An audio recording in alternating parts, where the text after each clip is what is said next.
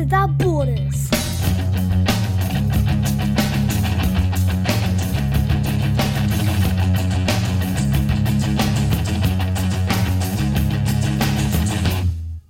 Hi, Daddy. How are you?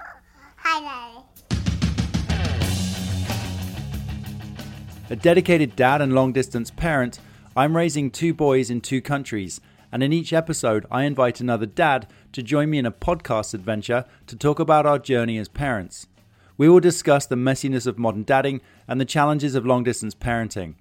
At the end of each episode, I will be checking in with psychologist and fellow dad Todd Kettner as he shares his insights into parenthood. My name is Blue, and I am a Dad Without Borders.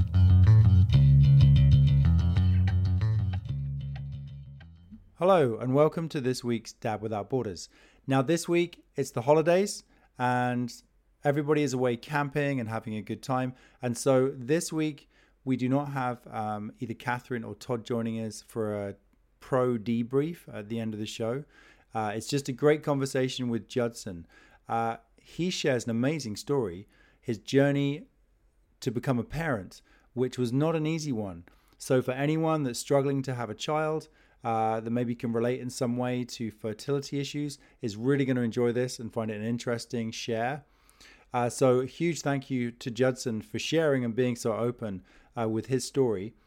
Judson also has had, as many of us have, struggles with the COVID pandemic and work. So as a main earner for his family, he talks about having to dive into forest firefighting and finding other ways of earning money.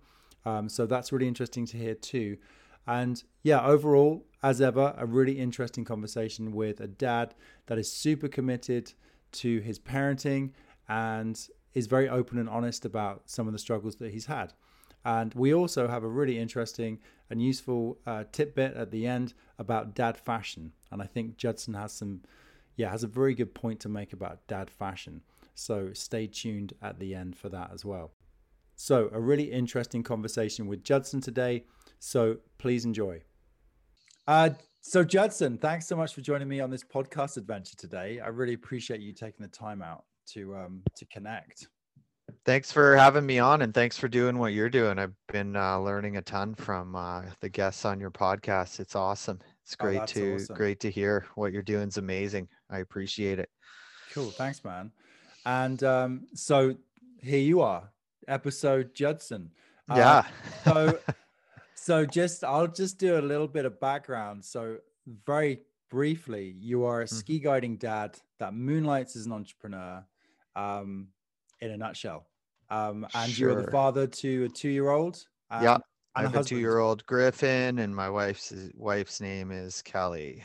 Yeah, and we're here in Nelson, BC. So yeah, I'm a ski guide. I've worked as a ski guide for 15 years, 16 years now, and I launched my own business, guiding and avalanche education business, in 2016. And yeah, that's kind of been most of my time thing. And in the summer, I don't run the business per se in the summer. I work in the background trying to make the winter better, and then I've done a whole slew of stuff in the summer. So I'm always just trying to figure something out that's going to work to patch together my summer. I did a lot of years of firefighting. I've worked doing construction, contracting, worked doing masonry, all kinds of different things. So have you had to, since being a dad, do you feel more pressure to work in the summer now? Oh yeah. I mean, I've always worked in the summer, and yeah, being a dad for sure. Like, I mean, a lot of launching the business was part of me wanting to be a dad. It was like, hey, I met Kelly, going through my guiding stuff, and we're like, hey, the lifestyle in the winter you're leading right now, which is gone, 75% of the winter living at ski lodges, that's going to be really hard. And I saw that too. And I was like, a lot of my friends who are guides, they'd be at these heli ski operations most of the winter, and I'd see them, just chatting with their family, and they were up there for 10, 14 days in a row, sometimes away, and then back for a few and then gone again. Some people can do it. I wasn't sure if I could. And a lot of what guys in my professional do is they'll just work their butt off all winter and then take long periods off in, the spring and summer to connect with their families. And for me, I just was like, oh, that's going to be really hard for me to be away that much, especially when a lot of my summer at the time firefighting was away. So I was like, I'm going to build something locally, here and try to create a company. There's almost no guiding operations in Nelson that you can go home at night. There's a few, but for the most part, it's not really a thing. And then even if you do, and this is the other lesson I've learned, is that, the job is so involved and the days are so long that sometimes, going home, you're not able to be as present and there. I'm out the door at, 6 a.m. I'm out, I'm back at 6. I've had a huge day. I've been with clients. I've been with, students all day. You come home pretty tired. So it's kind of like 6 of one, half dozen of another. Everybody in the house is sitting down for dinner. You walk in the door, got to deal with all your stuff settled by 6:37. And then it's like bedtime routine. So yeah. But being home is super important for me. I want to, and also I just want to have something here, like a lot of the guys who work for me in the winter, almost all of them have families. Because if you're, a ski guide in your early 20s or 30s, you don't have a family, the incentive to work out of Nelson is not as high, because, going to Heli Ski Up and Revelstoke or be at all the lodges all the time, that's kind of where the massive amount of fun is, and it's a little bit less good being around in town here in Nelson, for sure. So yeah. So have you since being a dad then have you managed to, when you're guiding in the winter, because it sounds like the summer work you have too takes you away a little bit? Yeah, not really. No, I'm home. Like if I've been working for painting companies the last couple of years, I'm home. So forest this year, so I haven't fought fire since I was a dad.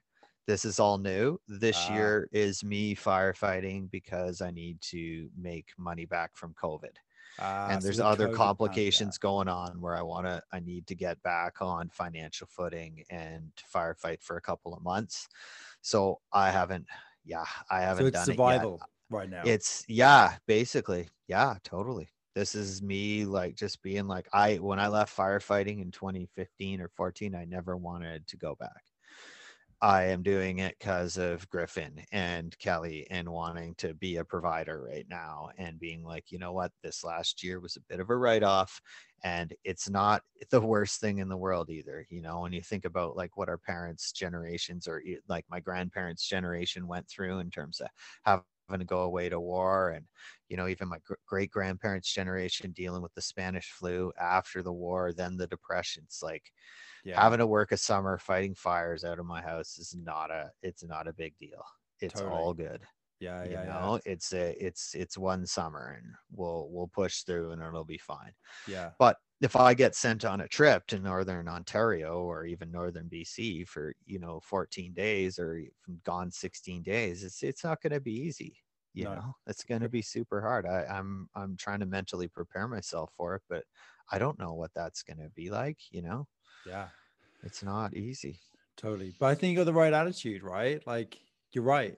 It's trying. Where we live, it's not easy, but it could be a whole lot worse. And in some areas of the world, it is a whole lot worse. Yeah. And, we're sitting here in Nelson, haven't dealt with the pandemic, but barely had any repercussions from it here. Yes, there's been some COVID around and whatnot, but compared to a lot of other places, it hasn't been that bad. And we've had a lot of freedom over this past year compared to a lot of other people, Yeah, for sure. We're living it's a really, really lucky place right now. We are. I'm feeling super grateful. So it's just been belated happy Father's Day. Yeah, you as well. Totally ago. Yeah. Did you have a good day? I did actually. Yes, I had a fantastic day. It was awesome. Yeah, played with Griffin a bunch during the day. I went on a big bike ride, so I got to go on a bike ride in the morning, and then we went for a walk with Griffin, and then Kelly and I went out for dinner. We had grandma came over and babysat, and then we went out for dinner and came home. But then the most dad thing ever happened to me. I that morning I woke up and I was like, what is that smell? And like we have Griffin's room, but I'm sleeping in it because of the sleep issues, which we'll get into in a little bit here. So it's half my room with all of his stuff in it. Hence, the listeners can't tell we're on Zoom, but you can kind of see the room behind me is kind of decorated in Oh kid yeah. stuff. Yeah. So yeah, anyway, I was like, what is that smell? And Kelly and I were trying to figure it out. And she was like, look, you've left a bag of dog poo in one of the pockets of your pants. And I'm like, no, it's a rat. There's been a rat. A rat has died somewhere because I live in Nelson and there's rats in Uphill. And so anyway, I came home for dinner and the whole dinner, I'm like, when I get home, I have to figure out what that smell is. Like, so yeah, I had to come home and find a dead rat that had died in my attic by the room. And that's what it was. And that was my whole evening, was sorting that out and dealing with it. So Being the family man. it just ended with, oh, now you got to deal with the dead rat. There's always yeah. something. Yeah, So, there's always something. Given that it's been Father's Day, what does being Yeah. dad mean to you?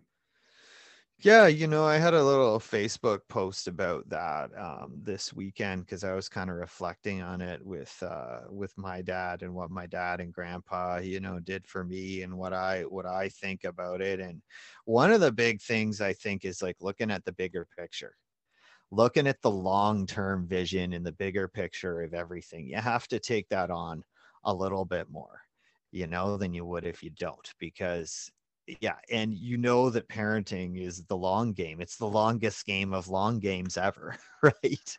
So that's one of the biggest things for me with being a dad, is just taking in the big picture, just realizing that when you don't have your ducks in a row with certain things, that's going to affect other things that are going on down the road that could affect somebody else. Yeah. So then there's also the element of there's the elements of connection, of like connecting with another being and getting to see that lens through their eyes, being like,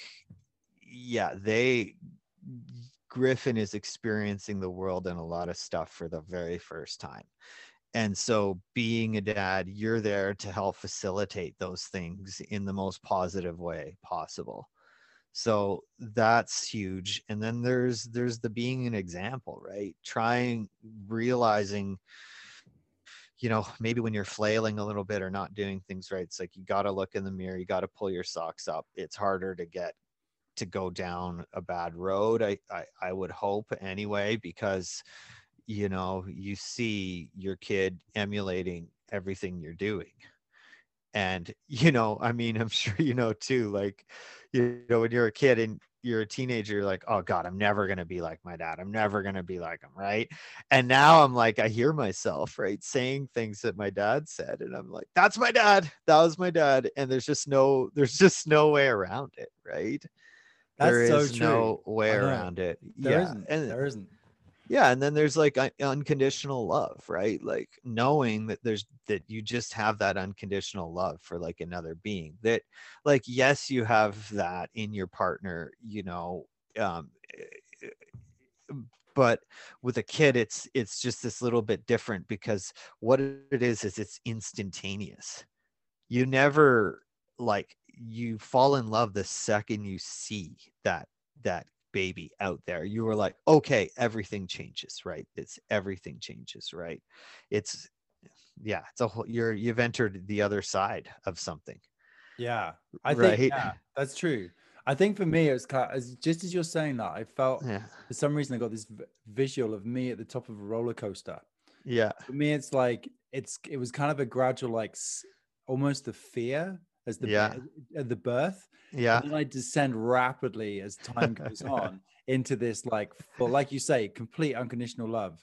Yeah. But it's like, it's almost, it just become, I don't know, you just fill up. Your heart fills more and more. Like, it feels like I was at the top of the roller coaster, and then boom, then I'm in. But I was a bit stunned. I'm not going to lie. I've said it before. I was a bit stunned at the birth. Yeah. I was like, I don't know what the hell I'm doing. And I'm like, I'm fucking scared. Yeah. I'm like, scared of what, am I going to do the right things? How do I know why he's crying? Like, this is crazy. Yeah. You just kind of get launched from the hospital back into your own home. And Yeah, unless you do a home birth, and then maybe that's a sure. better way to go. But I was like, I don't wow, know. what a Yeah, trip. it's a trip, right? And yeah, it's being humble is is another one. Is being like, you know what? Like, I don't know this. I don't know the answer to this right now. I maybe I'm going to be expected to know the answer to something that I don't know. And so in a way, you're like getting another job, and your new job is way harder than any other job you had. You can't quit your other job, and then you also never learned how to do the job. So Yeah. you're No, just yeah, like, totally. I never went to school for this. I don't know anything. So you Some know, high get level tech job that you yeah, exactly. Here, yeah, some high level tech job. But really, in the end, all you have to do is provide love. All yeah, really, that's the most important thing, is to be there and provide that love. And chores. You also need to be able to do a lot of chores. You that's have true. to you You had to have to find the realize, dead rats, clean the yeah, dead you rats gotta out. realize that when you come home from that dinner, there's probably going to be something for you to do. You're no longer just going home and you're watching Netflix. And but Yeah, my totally. life's like, my parenting journey is maybe a little bit different than others, because I have I have other friends who are parents, and I chat with them, and they'll be like, "Oh, hey, did you see this like new show on like Netflix?" And I'll just be like, "Are you what? You get to watch a show on Netflix? What are you like? What? That's crazy!" Like, yeah, like So I don't that sounds have like time for that. that's some sounds like some sleeping issues maybe going there. But hey, Yeah, is yeah, it? I want to ask is yeah, was it an easy decision for you to become a dad, or did it just creep up on you? Like for many of us, you wake up and yeah. maybe there wasn't a plan. You're kind of with someone, but it becomes this kind of Yeah. crazy thing. What was the Yes, situation? for sure. Yeah, I think like when I was in my 20s, and I'm just working through my ski guiding stuff and being a ski bum and all that. No plans at all. Just being like, I'm not going to have a kid. And then, I met Kelly, and it was like, oh, okay, I think I want to have a family, and that's starting to creep up. And, the funny thing with her was that she was like, oh, I don't ever want to give birth. I don't want to have kids. And she told me that for the first 5 or 6 years of our marriage. And so I just shelved it. I was like, okay, she doesn't want to have kids. And we talked about adoption, and we would adopt. And that was kind of the plan. And that's what Kelly wanted to do. But then started to go through the process of talking about adoption. And her thing was the pregnancy thing, which was kind of weird looking back on it, because she was so good at being pregnant. But she was just like, I don't want to be pregnant. And then all of a sudden she was just like, I want to have a kid, and I want to get pregnant. And I was like, okay. And that happened right around when we were like 36, 37 ish.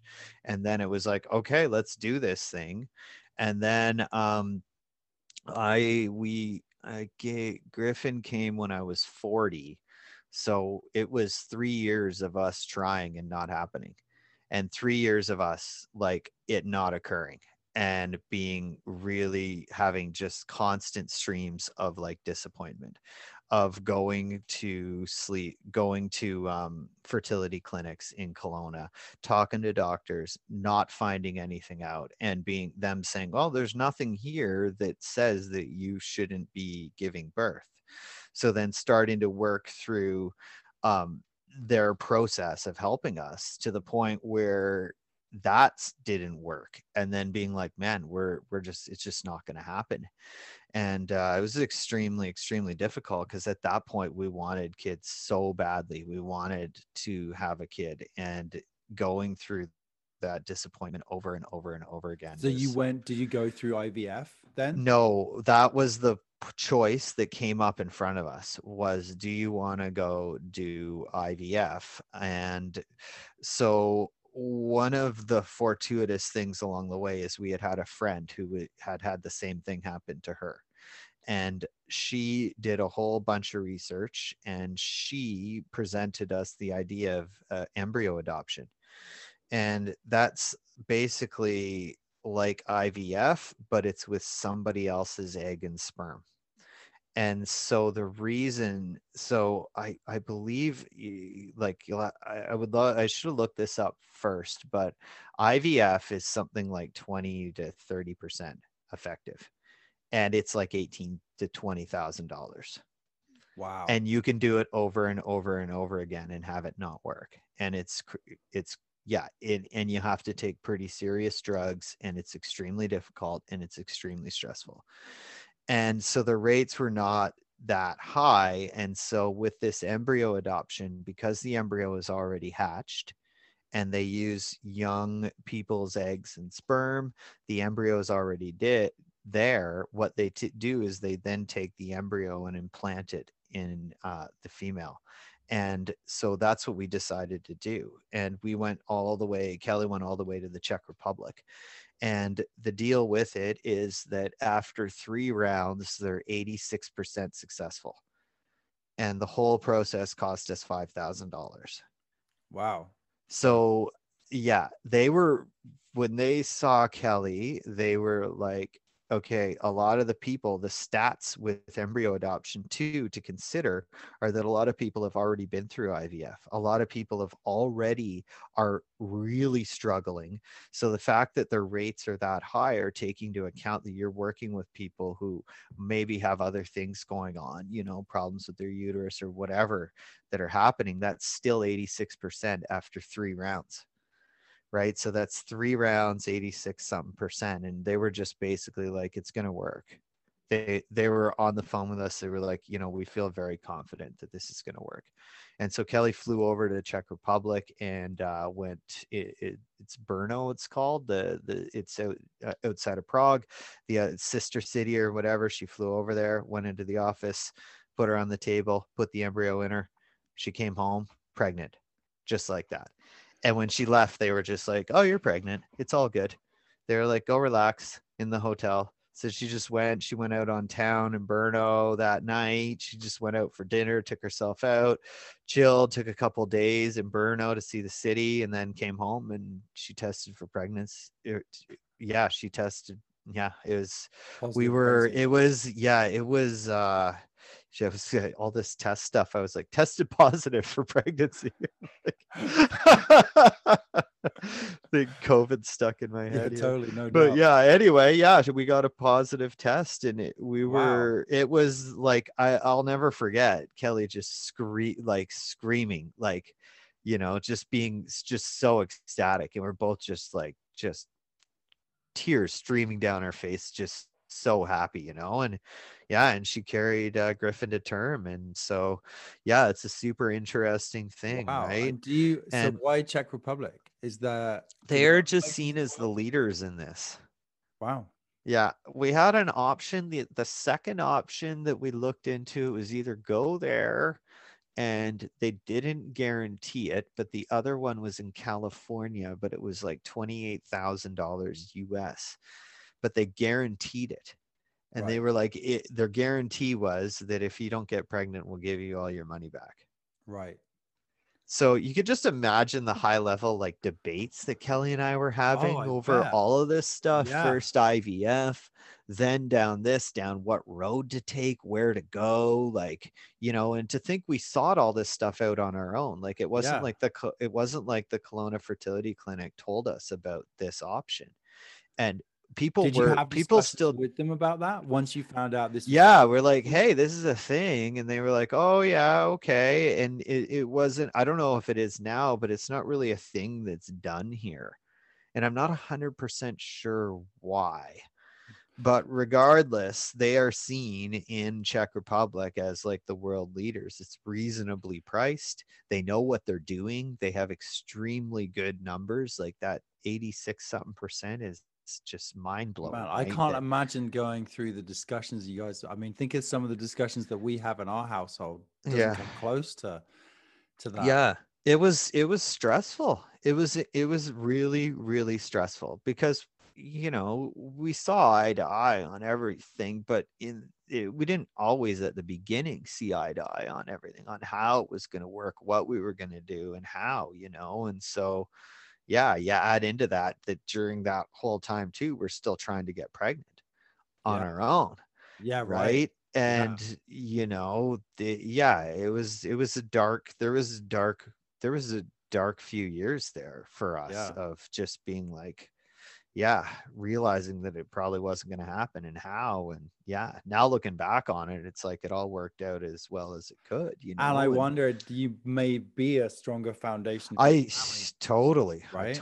yeah, I totally think so too. That's And a lot to go through. yeah, and a lot, you wonder too, I've had friends who have adopted kids, and they're just as in love with their kids, but that thought crosses your mind too. You're like, I'm adopting an embryo. It might not have, it's not going to have any of my genes. What does that mean?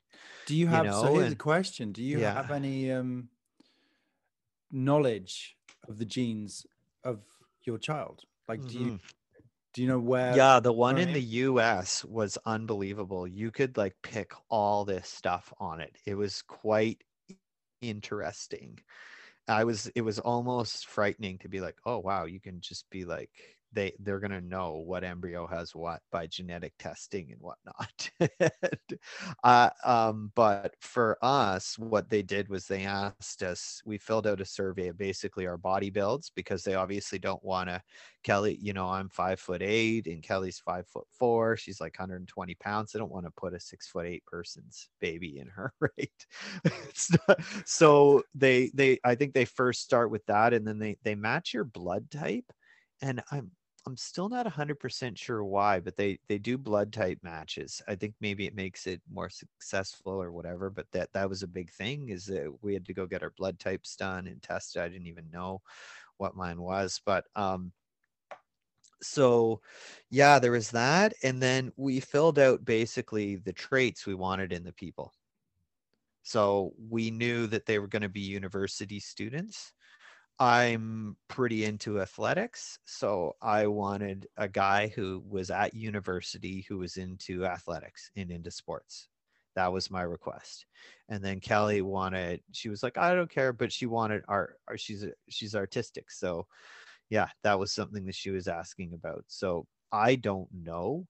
I maybe they have a couple that they just know produces these amazing babies, and they're for all I know, that's what they do. They're just like, they got this one couple, and they're like, there's all these brothers and sisters. I don't know anything about that, and we can't find out who they are or anything like that. No, I imagine No, not.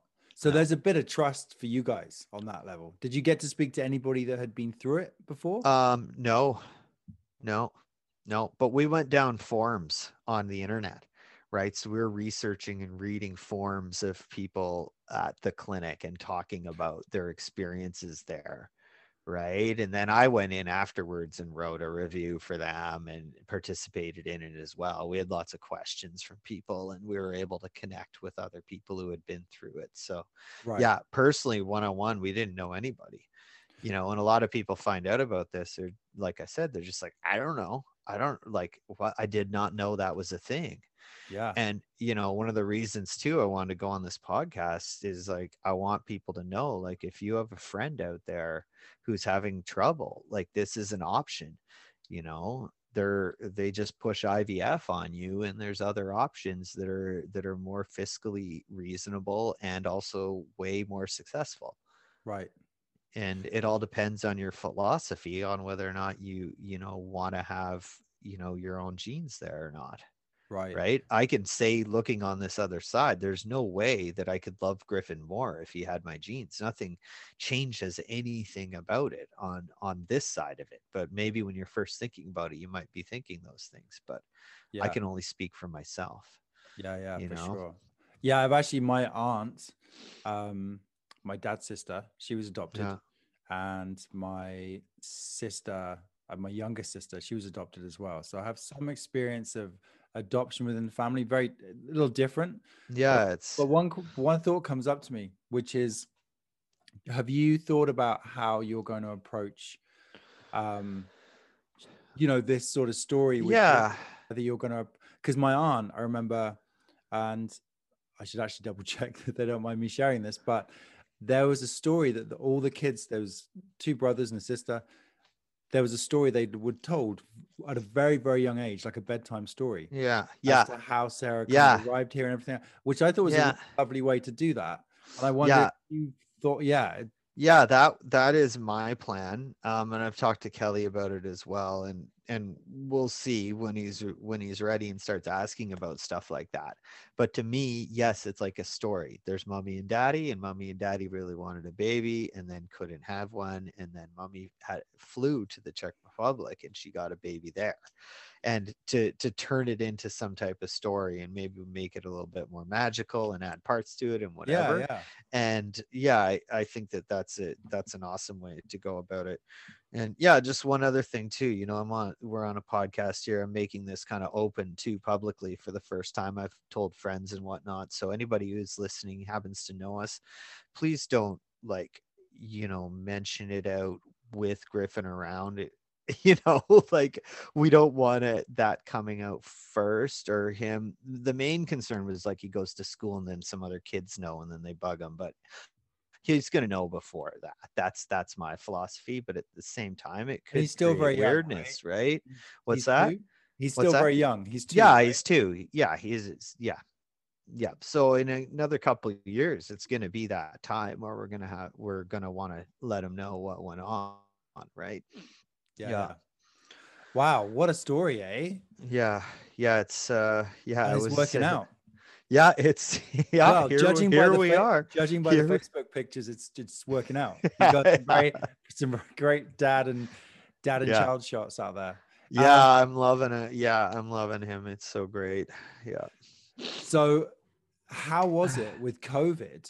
Because COVID shut everybody down at home, and you got a toddler. Yeah. And the house. Yeah, extremely difficult. It was Yeah. extremely difficult on my business. I run a tourism business. My business was like, 55-60% guiding, which of that was entirely tourists. So that was gone. And then, having COVID happen here in Nelson, it wasn't so bad, right? So yes, it wasn't so bad, but it just opened my eyes to like a lot of stuff that was going on. And then as far as parenting, the hardest thing is like not being able to have him see and be around friends. Totally. That was, and then always having to think, yeah, okay, he's like, COVID won't affect him, but he could get COVID and give it to grandma. That was the thing. And we wanted grandma, and before the vaccine, we wanted him to have his time with his grandma as much as he could. And so then it was like, okay, we have to be very, very careful here with what's going on, because you can just get it and then give it to other people. It's just a bizarre thing, right? Not know you have it. And, so that, like, not going to play groups and losing that close connection, being inside with people during the winter, that was kind of the hardest time. We've done a lot to go out and see people and be around in the community and stay out there and meet with friends and stuff. And now that it's summer, we can do that again. And now that the vaccine is here, he had his first like hangout inside with one of his friends the other day, and it was just so amazing to see them connect one-on-one for like 2-3 hours and be like, wow, okay, they're connecting, right? Because there was no play groups or any of that stuff. And so that was kind of the hardest. How was winter for you guys? Because we're in a pretty snowy place here in the winter's hard. Winter is hard, right? Did you get to the ski hill? We weren't ready. He wasn't ready for it, and Kelly wasn't ready for it. And I didn't want to push him into that scene, like without him being ready.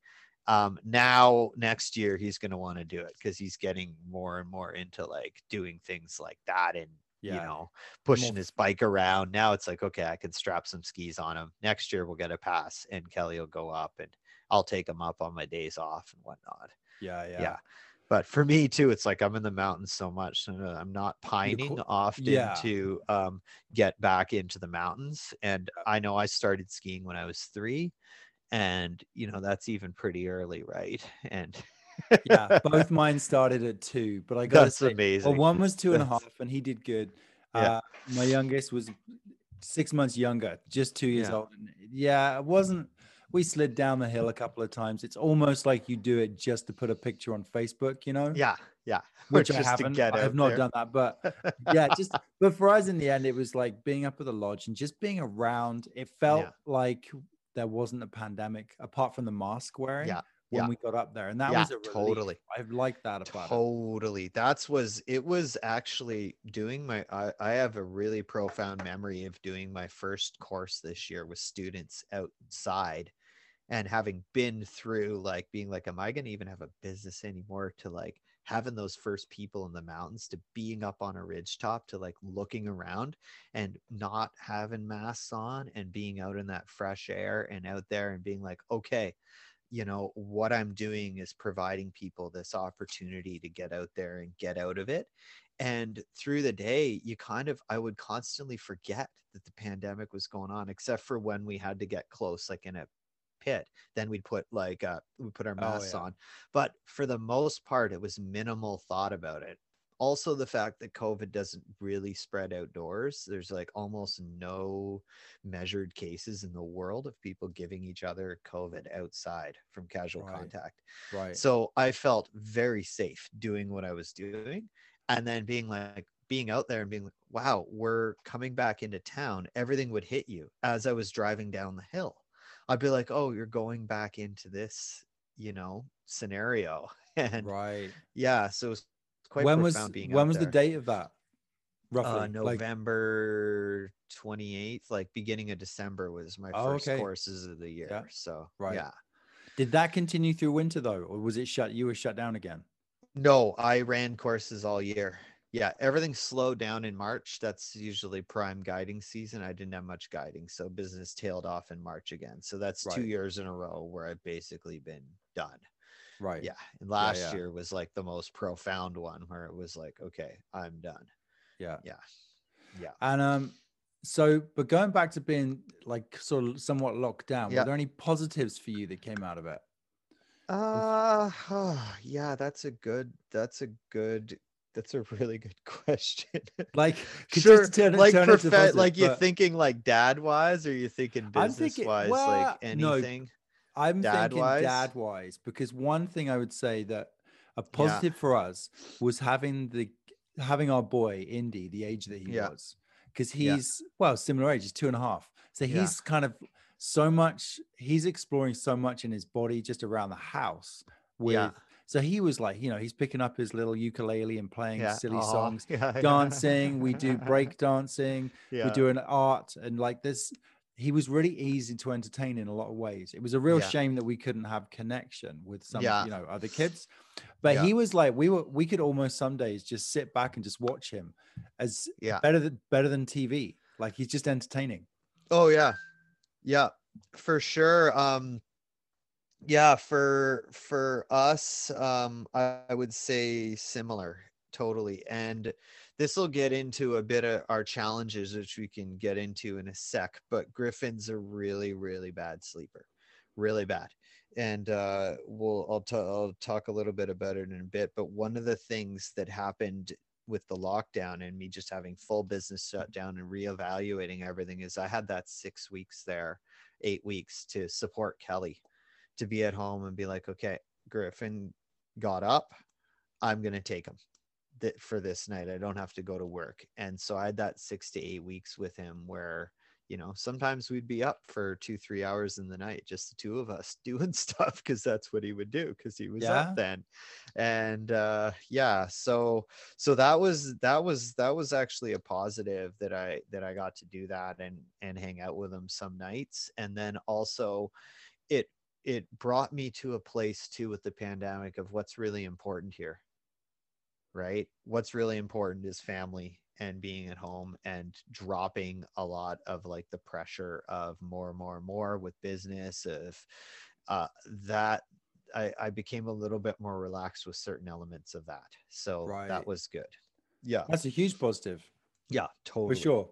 It's good to be able to check yourself and realize what's important. Exactly. So what's the deal with the sleep challenging? Yeah. So Griffin is not a good sleeper.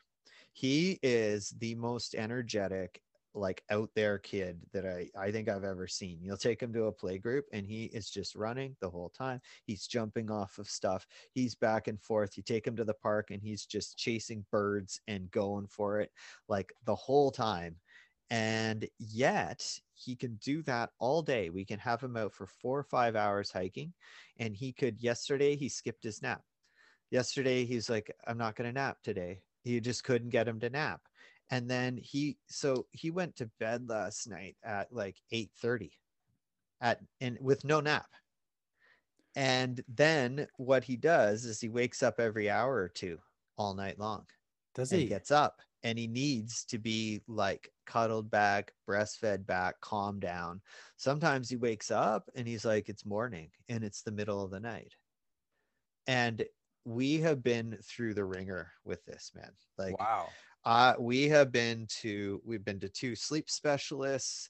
We have, we've been through the ringer. And since Griffin was, I guess, like 6 months old, all this started. We thought the sleep was bad at the beginning, but no, he was sleeping in 4 or 5 hour chunks here and there, which was awesome. And that would be considered incredible at this point. You know, like the odd every couple of weeks, he'll pull a 4 or 5 hour stint in a row. And we'll be like, wow, he just slept for 4 or 5 hours. So yeah, sometimes when you're hanging out with other parent friends and they're like, it's so tough. So-and-so woke up twice last night and he only slept for 5 hours in a row. And we'll just be like, oh my God, you live in heaven right now. But he always wanted close physical contact while he was sleeping. And so he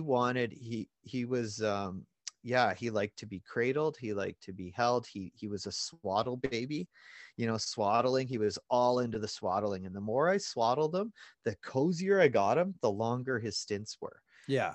And so when he started transitioning out of the 4th trimester phase, he never really wanted to leave that being held while he slept. Right. So there was a lot of periods like I remember just being there during the pandemic, and he wanted to sleep in his what's that contraption you wear that's like a backpack that faces forward. The ergo? Yeah, the ergo facing your body. And if he was in that, he would sleep for 4 or 5 hours. And the second I would pull him off and try to put him down, it's like a hot potato, like holding a hot potato. You'd be putting him down just so gently and have to get him down and then make sure there were blankets on him right away. And then sometimes like you'd be like, okay, I'm done, like 2 minutes. And then you go to like lie down and he would wake up. And so you're just facing that constant thing. And it's not like he just wakes up. It was like he would wake up and freak out. So you're not like, oh, I'm just going to leave him. He'll go back to sleep. I remember like one night I actually got him to go back to sleep without picking him up. And I thought I had like, you know, defeated the system. Yeah. Because, you know, I'm working through all of this stuff with the sleep specialists and they're like, hey, do this. And one night it worked. And I was like, yes, I did it. I stroked his head the right way and I got him to sleep without picking him up. And then the next time it didn't work. Right. And so then when I went back to work, I couldn't do it anymore because I can't get up all night long and then go to work. I won't be safe with what I do. So then that puts it on to Kelly. And so, yeah, I will say this about all of that. And this is a big message to parents. Like, it's a thing that happens to some kids. Some kids have this and they don't sleep well and they're terrible sleepers, and sometimes they outgrow it right away, because we've gone through the Facebook groups, the support groups, and there are other kids out there who have this, and so we're aware of that. And you know, the 2 sleep specialists we've been to, the one lady's got her PhD and she's like, you guys are like a case study for a textbook. Like, how she's like, this is how hard your journey is here. Is that she's like, I don't know if I've seen another parent. We've done everything. Well, you wanted an athlete, right? So totally. He's ready to go. He's ready to go. And it's not like he really gets affected by it. That's the thing. Like when he wakes up in the morning, he has the odd bad day, but he doesn't really have that many bad days. It's Kelly who's having the bad day. No doubt. But yeah, what this brought me into too was the whole world of sleep training. and what's going on with it, and learning a lot about that, because it's a very hot button topic. Yeah, And for one sure. of my big annoyances with parenting is parents pushing sleep training. And I feel like it's like, once they've decided to do it, I don't judge them. That's fine. They can do sleep training all they want. They can do whatever, but we've decided not to do sleep training. And if you say you don't do sleep training, they're then, well, it's your fault that this is what's going on. Right. And the people who are against sleep training are like, sleep training's the worst thing in the world. It's baby torture. And the people who are for sleep training are like, if you don't sleep train your kid, you deserve this. Right. And there's very little middle ground with it. And me, as a middle ground practical person, I kind of think I sit in the middle of the whole thing. And I'm like, you We're know the what? I same, get what you actually. guys are saying, and I get Yeah. what you guys are saying. But the sleep training people are like, it's like, once they've decided to do it, they want to justify it. Right. And justifying it is telling you why you should do it. Yeah.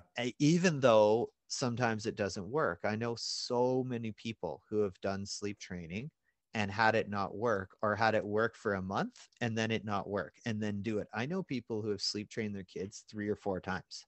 Oh, really? Wow. Yeah. So that's like, and that's going through the cry it out method.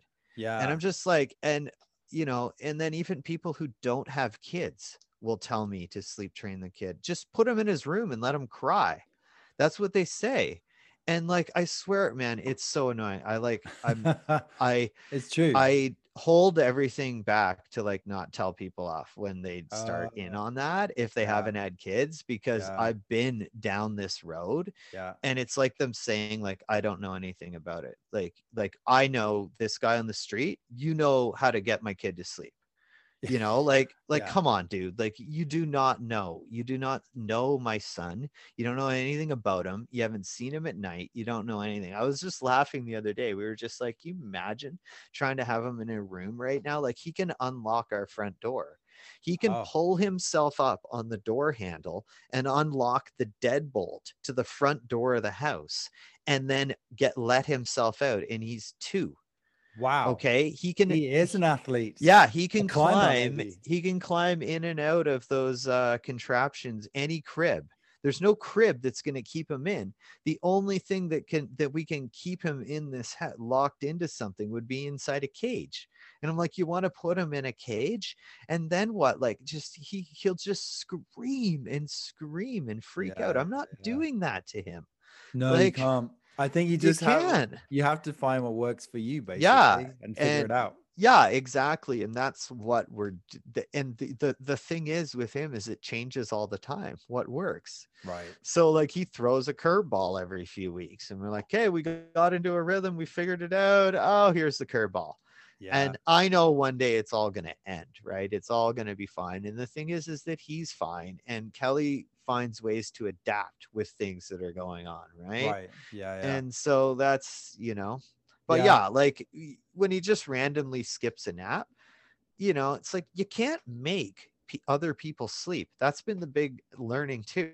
You can't just be like, okay, go to sleep, like plead with them, like, do you, when you do nap time, are you moving? Do you have to, because with my kids, actually India, my 2-year-old, he's not too bad. Like, he can go down for a nap in the house, but if he's in a stroller, he'll sleep hard for 3 hours. But my other boy, until he was 2.5, he had to be moving. In my experience, what his mom did, I wasn't sure, but with me, he had to be in a car, he had to be in a stroller. Like, I couldn't stop moving, otherwise he'd wake up. Transferring him was a nightmare. Yeah. But yeah, but 2.5, so that's that the shifted. thing. 2.5 shifted for sure. Okay, good. And my 2-year-old has not been an easy sleeper. He's been very, very sensitive, but he's now he's really good. Now he'll go down at, like, I say 7. He goes down happy at 7, but he may stay awake singing to himself, and then he'll get up usually about 5, between 5 and 6. Yeah. But that's good. That's an improvement. Yeah. It was never like that early on. Yeah. So well, I feel so for him, for snapping is like, he's all about sleeping. The boob gets him to sleep. Oh, that's the magic recipe, right? So yeah, he's not good at going down on his own without that one-on-one comfort chill out thing. Sounds like it's for you at this point. It's probably mostly just supporting Kelly. Yeah, exactly. When you can, right? 100%. Exactly. That's what I'm doing. So as a business owner, in your own home, given you got the sleep issues and you want to hang out with this super energetic 2-year-old, what does a typical day look like for you as an entrepreneur? Like with the family and the dog, you got a dog as well. Yeah, we got a dog. Yeah, that's as much work as a toddler can be. Well, these days Griffin's sleeping in, so I'm usually up at like 7, get myself going. I'll either, if I'm got a day of training, I'll go for a bike ride first thing in the morning and get that done early. And if I do that, I get up at 6. Then I come home, and then I'm working part-time doing painting. So if I have a day scheduled for the painting, I will go and do that. And that starts at 8. And then I'm usually home at 4, and then I'm making dinner. And then after dinner, Kelly's usually having a shower, a bit of her time. And then I hang out with Griffin and we do stuff. And then if I'm not going to work, I'm trying to work out of my house, which has been, that's another problem with a 2-year-old, as I'm sure you might know, is that's very, very hard. I basically say it's like somebody, like a little terrorist following you around trying to disrupt everything you're doing. It's like, oh dude, I've had to blockade the door with furniture. If he's at home when I'm trying to do something, trying to work, I've had to fully blockade it. So do you figure that out? Because you said you're working online a bit too. I'm trying to create content for courses right now that I'm running in the winter. A lot of my training now for at least what I used to deliver lectures for avalanches, and now I've moved all those lectures online so people can do them from the comfort of their home, which is a huge bonus, but it's also incredibly difficult to do and pull off. One of the big challenges, right, is the separation of work and parenting. That's super hard for me. And I'm actually getting better at it, to be like, okay, it's 5:30. I'm turning my phone off. Of course, I'm on standby now until 6:30. So as soon as that 6:30 hits, I got to turn my phone on the do not disturb mode, and then, do that. And then, it's dinner, hang out with Griffin, and then get him to bed. Usually, like, he's sometimes not going to bed till 9:30. And then I'm doing chores, cleaning the house, and then I get to sit down, play a little bit of guitar, and then go to bed and repeat. Right. And then some weekends I'm working too. So some Saturdays I'm working to try and catch up if I've had a busy week where I had to work painting a bunch or had to go firefighting or whatever it was. I got to work on the business. Then I'm working Saturdays, and then I'm trying to unplug on Sundays. Right. That's the goal. Do you have like try to unplug? Yeah, right? No doubt. Well, when you run your own business, it's 24/7, isn't it? On some level. It's kind of, on some level it can be, for sure. You certainly try your best. In the head, it can be. Sure. Things ticking over. So how do you do you have a regular, maybe even a daily routine with the family? Is that dinner time when you guys all come together? Yeah, totally. Yeah. Usually like 5:30 to 7:30 is like we're getting together. Yeah. And on weekends. Yeah. I make sure I have a day on weekends that's dedicated to Griffin, to going out with him during the day as best just you guys? No, usually Kelly's there. I will get to hang out with him in the afternoon or whatever. But yeah, there's definitely quality one-on-one time, mostly in the evenings. If Kelly's like, hey, I'm going to go have a shower, all that. He's quite mom focused, of course, because I work so much. He's really into her. So that is a challenge. That is definitely a challenge, because sometimes she'll go have a shower and I get the like, mom, and I'm like, no, mom's upstairs, like let's go do something, so and I'm not as fun as her either right now. She's pretty fun person, so I'm trying to up my fun level to be like meet what she can provide. What's his funnest thing to do is at 2? Because we got a trampoline and a bike. Trampoline. Those might be the two biggest. That's trampoline. Good. We got him a mini trampoline. And then there's a bigger one in the neighborhood that we restrict to small amounts of use. And the reason for that is apparently it's hard on their bodies when they're this age to be on the bigger trampoline. It's not good on their joints, I was warned, and we looked it up, and apparently it's true. So we've got a small trampoline, and yeah, he's all over. He's all about that trampoline. Airplanes, trampolines, dogs. Yeah. Bike, Chasing. run bike yet? He's on the run bike, but he's not that into it yet. He's still like, we live across from a playground. Take him to the playground. He's good for like 2 hours. Kick a ball. You got a 2-year-old. Kick a ball, right? It's amazing. Yeah. Just the simplest things they're so into. Yeah, it's so awesome. Yeah. So how do you get dad time? Do you have a dad squad? Like, do you have friends? Yeah. So yeah, I've got lots of good friends who have dads. Of course, the pandemic disrupted that big time, but I have a bunch of good dads that I can call who I'm just like, hey, this is what's going on. This is where I'm at. And I can have a 2-hour conversation on the phone with them. I've got a bunch of dad friends who have been through it. I've some of my best friends. They've been through the whole thing. Their kids are just moving out. I've got other friends who are newer dads. So I got a ton of good dad connections to make. That's awesome. Yeah. Yeah. That's and now I got think. you to chat with too. Yeah, buddy. Stuff like this is super valuable, right? And I saw your podcast. I was like, oh man, I got to connect with this guy. And yeah. And we got 2-year-olds. We got two crazy little runarounds. Totally. Yeah. I know. Our child is also high level of activity. Yeah. Okay. Sure. Yeah, and it's fun. I love it. It is fun. But we're lucky. I have, a lot of compassion for you with the sleep thing, because our boy does sleep for sure, because mum finds it. Well, we both find it hard to miss those. Get that quality sleep time, right? Yeah, it's brutal. Just brutal. So have you changed? I'm wondering, as a skier and as an outdoor activist, if you like. Yeah. What's your risk management like now? Have you shifted? That's a good question. So, I mean, I've always been acutely aware of risk procedures of what I've done. So I don't know if I have changed that much, because I've been out there with fathers and sons before. Everyone, is somebody's son or has kids for the most part.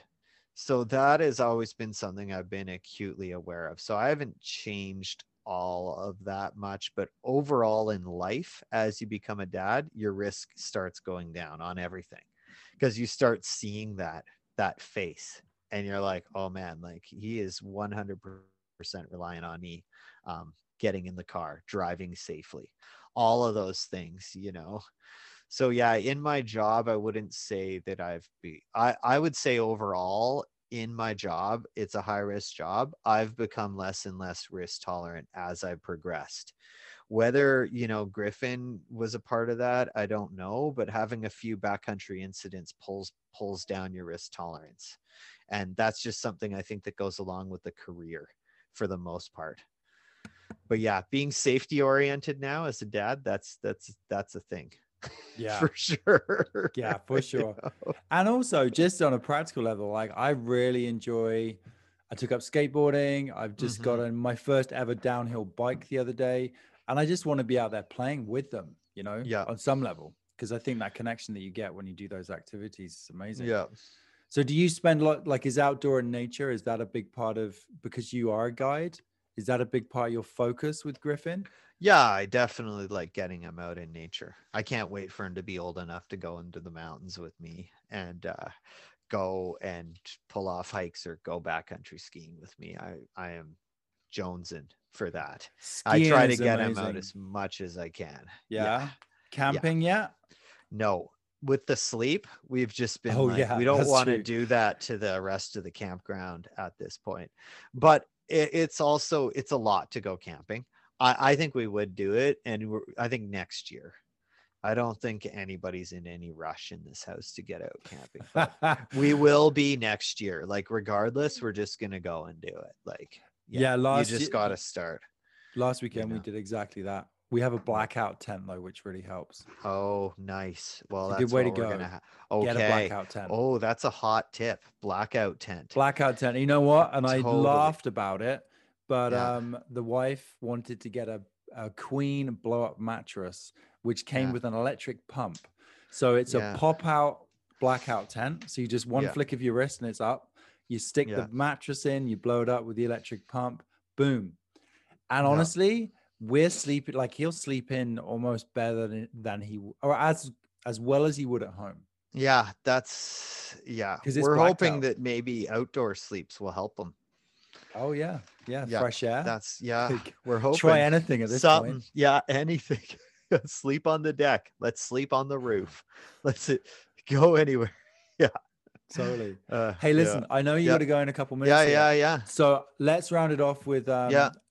and I'm sure we'll do this again at some point. Yeah. But if you could whisper in your ear as when you're an expectant father, or if offer a piece of advice to any other dads listening that do have babies or are about to become dads, what could you say?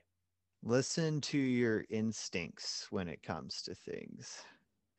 You have a strong dad instinct. They talk about the mom instinct. You have that as well as a dad, and listen to that. You know what's going on with your kids. You know, listen, and then be prepared for the go on the other side of the porthole. Like you're entering, like nothing will be the same if you're after you have that kid. And it really is the most life shifting thing that can possibly happen. And once you enter that other side, you see all those other dads, you're like, okay, I get it.